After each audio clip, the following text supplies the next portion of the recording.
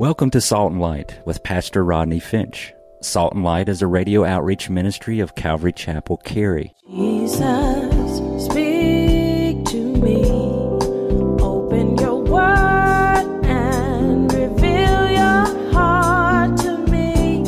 Salt and Light is a series of verse-by-verse studies through the Bible, focusing on its practical application to our everyday lives. Salt and Light is recorded live at Calvary Chapel, Cary in Apex, North Carolina.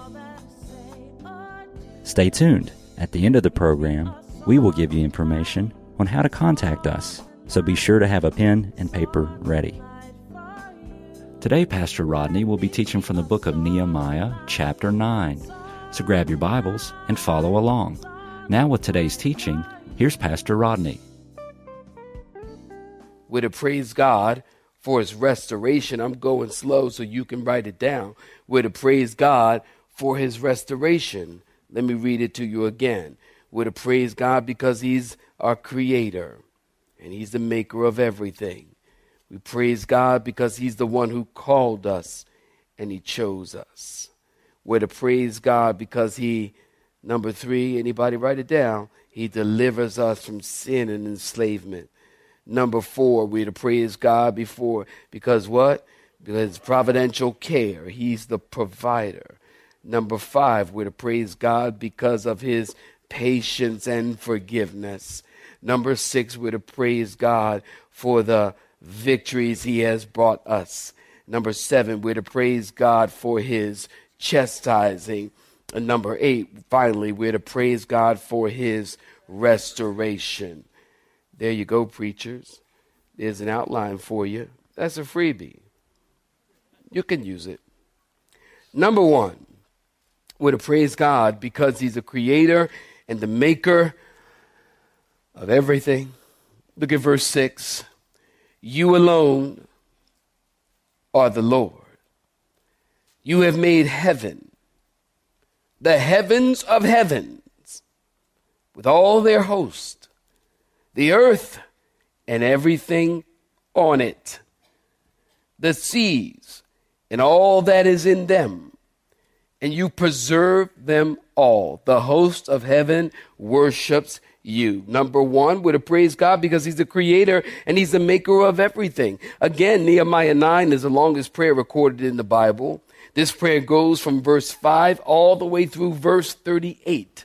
This is not only a long prayer, but listen, I believe it's an important prayer because as you look at Israel as a nation, it seems between the return from the Babylonian captivity and the coming of Jesus, this seems to be the high point of Israel. Are you listening?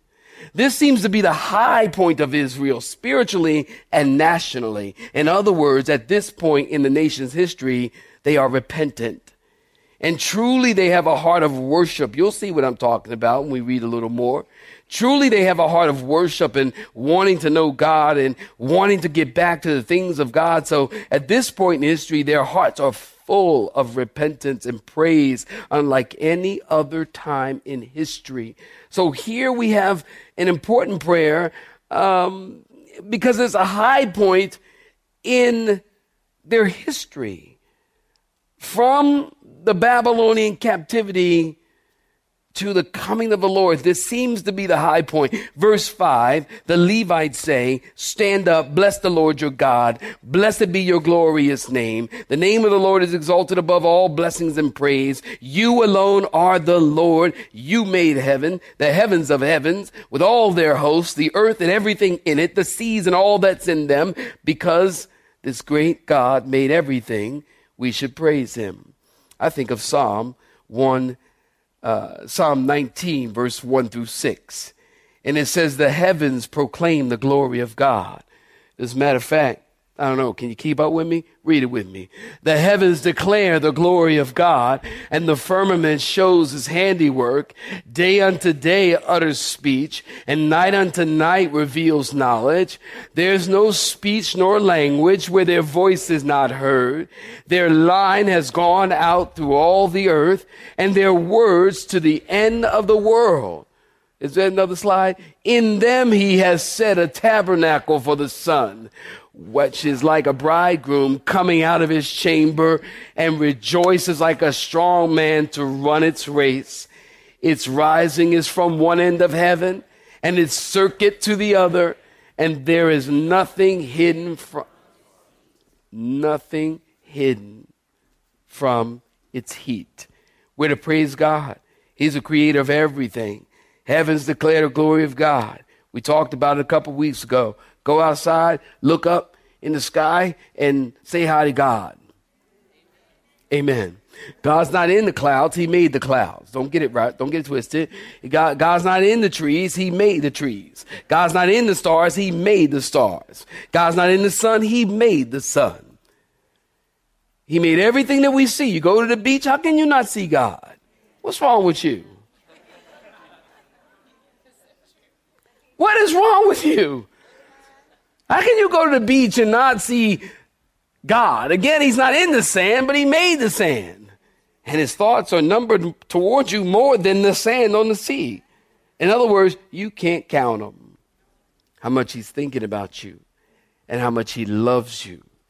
But when you go to the beach and you look at the ocean, the vastness of the ocean, how can you not believe, man, there's God, the creator of everything. Number 2, praise God, because he's the one who called us and chose us. In verse 7 and 8, look at verse 7. You are the Lord God who chose, who saints, Abraham, and brought him out of Ur of the Chaldeans and gave him the name Abraham. You found his heart faithful before you, and made a covenant with him to give the land of the Canaanites, the Hittites, the Amorites, the Perizzites, the Jebusites, and the Girgasites, and any other ites, to give it to his descendants. You have performed your words, for you are righteous. Verse 7, you are the God who did choose Abraham and brought him out of Ur of the Chaldeans. The writer quickly moves through 1,000 years of history between point 1 and point 2 of our outline, from creation to Abraham. And the idea is God is creator and brought all this into existence. And then you made a selection in it. God always had a plan, and God chose Abraham. Acts chapter 7, are you listening? Stephen, when he was being stoned, he said, the God of glory appeared unto Abraham when he was still in Ur of the Chaldeans. Now, you know the story. When God called Abraham, there were no Jewish people. Abraham and his family were idol worshipers. Joshua 24, you can write that down. It tells us our forefathers worshiped idols on the other side of the river. So when God called Abraham, he was an idol worshiping Gentile. Abraham was in Ur of the Chaldean, and the God of glory called him. Then God promised that the Messiah would come through his seed and all the earth would be blessed. God chose Abraham. God elected Abraham, all based on God's grace. Verse 8, God found him faithful and gave him the land of all of the ites. God has performed his word, for God is righteous in verse 8. Point number 3 in our outline, praise God because he delivers from sin and enslavement in verse 9 through 12. Look at verse 9. You saw the affliction of our fathers in Egypt, and you heard their cry by the Red Sea. You showed signs and wonders against Pharaoh, against all his servants, and against all the people of his land. For you knew that they acted proudly against them. So you made a name for yourself, as it is to this day, and you divided the sea before them so that they went through the midst of the sea on, what saints? Dry land. And their persecutors you threw into the deep, a stone into the mighty waters. Moreover, you led them day by day with a cloudy pillar, and by night with a pillar of fire, to give them light on the road which they should travel. Notice, saints, he delivers from sin and enslavement. One of the signs of true revival, and that's what we have here beginning in verse 8 as we talked about the last time. One of the signs of true revival is brokenness of heart. And then you'll see people reflecting on the goodness of God. You'll see the pride cast down and our hearts become humble before God. And then you'll be able to see God for who he is and how good he is. The writer says, God, you saw the affliction of our people in Egypt. Now we know the story. The people of God were leaving Egypt. Pharaoh's army is in hot pursuit, and they come to the Red Sea. You know the story. And then Charlton Heston, he holds up his staff. You can't miss that. He holds up his staff over the waters and it parted. It was Moses, we know. And the people went across on dry ground, and it's estimated that 2 to 3 million people crossed over. It says they moved across on dry ground, not slopping in mud. Now, I point that out, saints, because there are some so-called scholars who spend their time seeking to deny the miracles of the parting of the Red Sea. And they say that Israel crossed on the northern end of the, anybody know, Reed Sea. And they say that there was some kind of tide that blew back the waters, and Israel was able to cross in 1.5 inches of water, and they kind of slopped through. Listen, if that were true, then the crossing of the Red Sea was an even bigger miracle, because that means Pharaoh and his entire army drowned in 1.5 inches of water. It's not that hard, people. But these so-called scholars, and you might say, okay, Rodney, so what's the big deal? So what? So what they say? Well, listen, a right understanding, and you know you've been here at Calvary Chapel, a right understanding of Scripture is critical. Can somebody clap your hands and say amen or do something? 'Cause that's what we be about.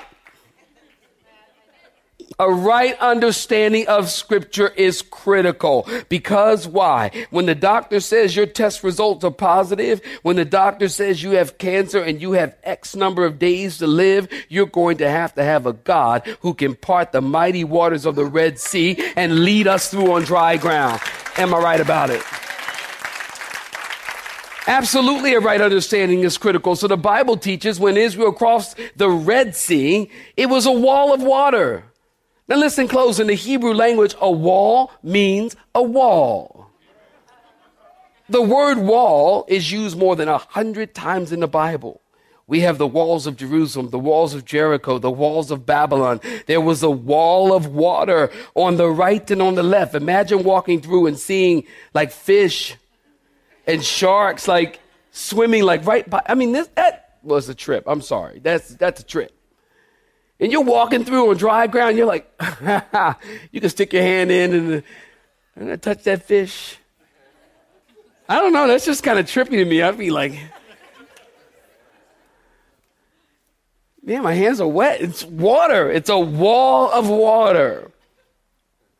As the people pass through on dry ground, they're walking through.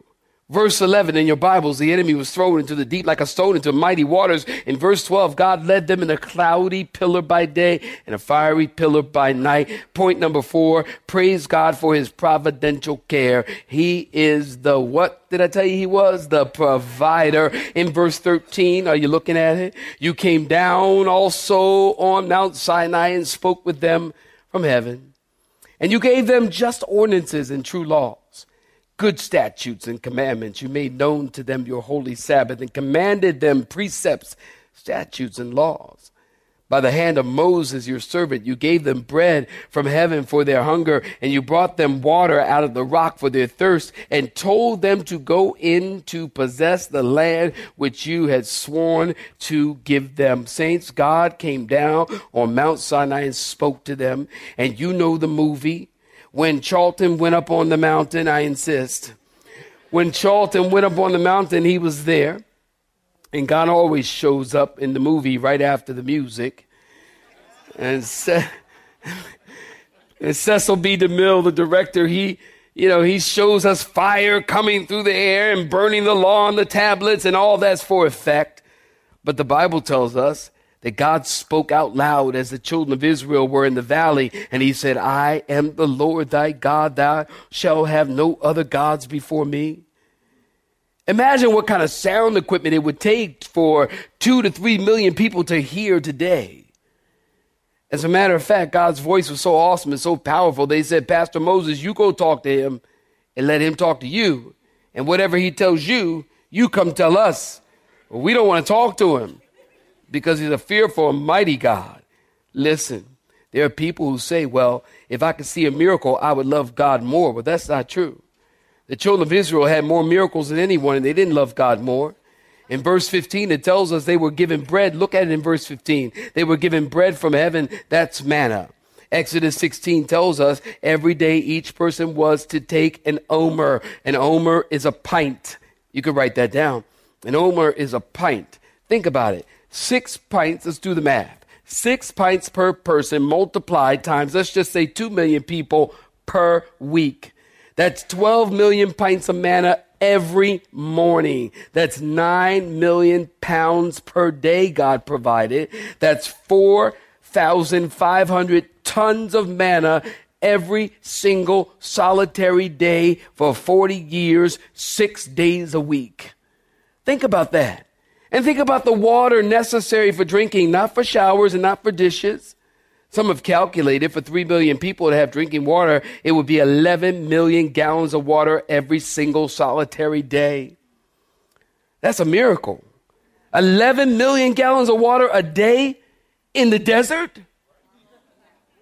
Are y'all getting me? In the desert. For 40 years, God provided and took care of their needs every day. Verse 15 tells us that God gave them bread from heaven. Again, that's manna. Manna means, anybody knows what it means? What is it? Very good. What is it? Because when they saw it, they said, what is it? They didn't know. And they made all kinds of dishes.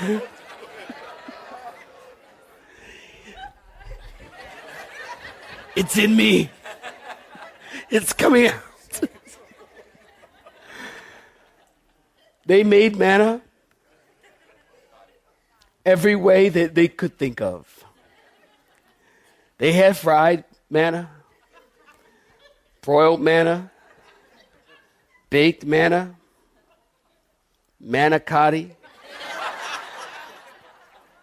banana bread, manna in the morning, manna in the evening, manna when the sun gone down. Hey, I'm preaching now. Manna when the sun going down. They had all kinds of manna. God gave them bread or manna from heaven and water from a rock because even in the wilderness, they were in the middle of God's divine providential care. But in verse 16, look at verse 16. But, point number 5. Praise God for his patience and forgiveness. In verse 16, if you're looking at verse 16, say I'm looking at it. But they and our fathers acted proudly.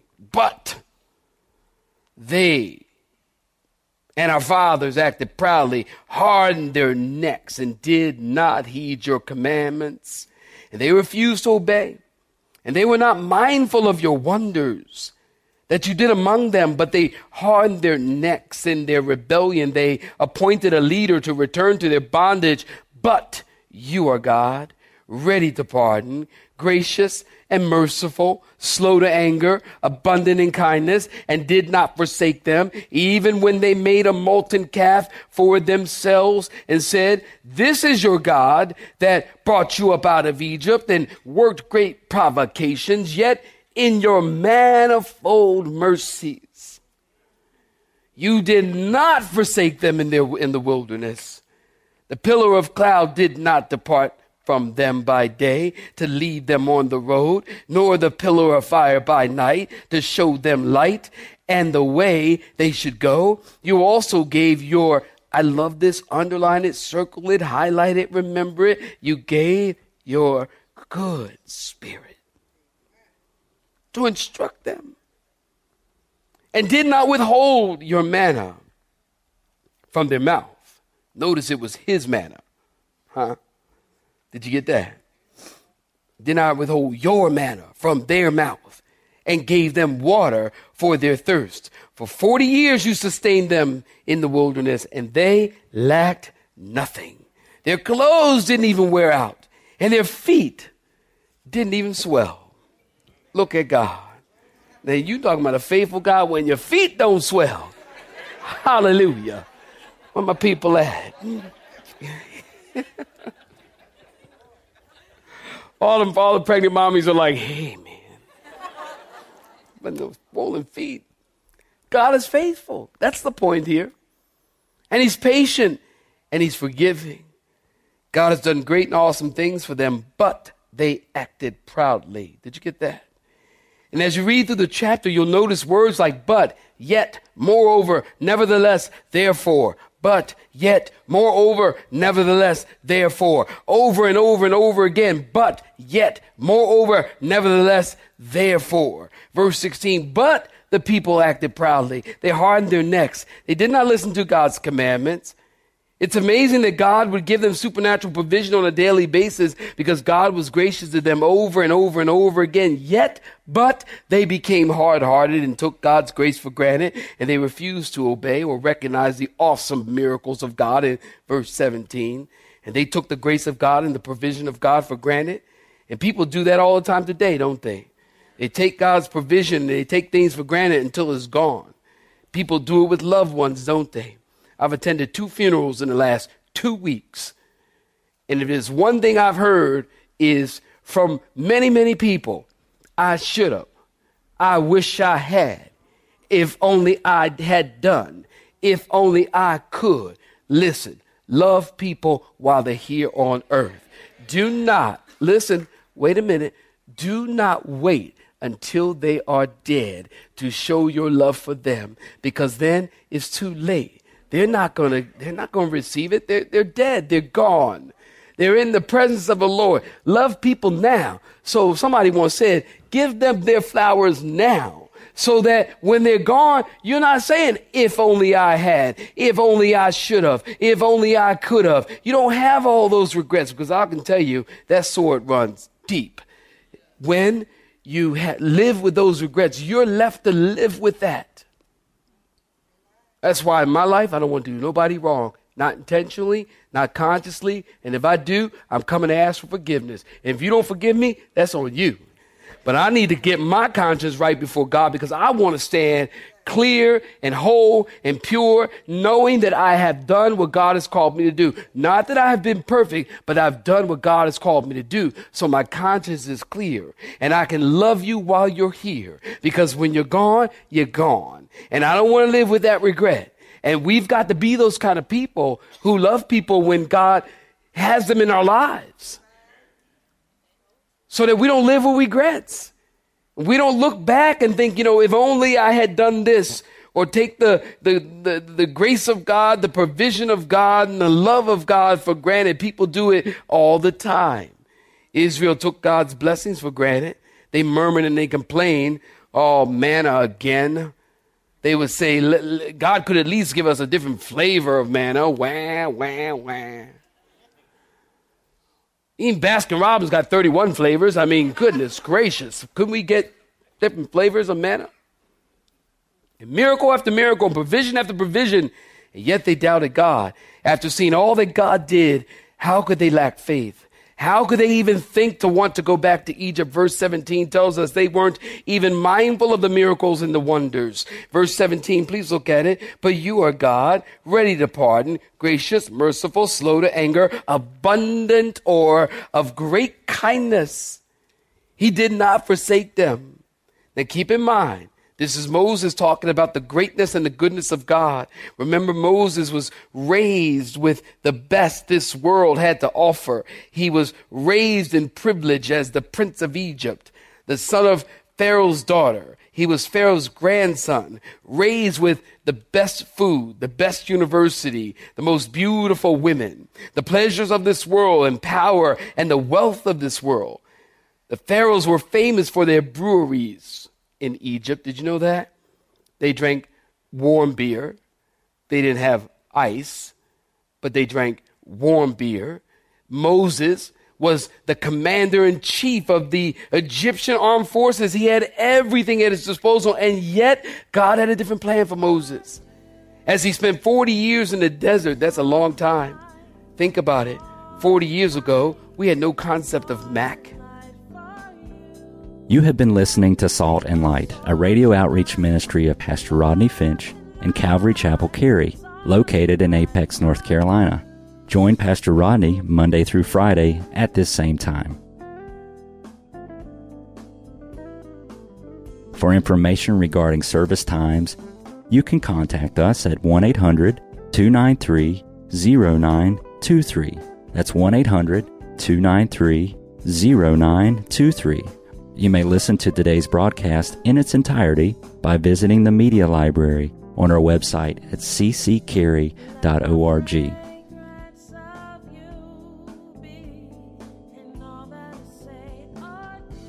We would like to thank you for tuning in to Salt and Light and pray that you have been blessed. Until next time, may you be salt and light.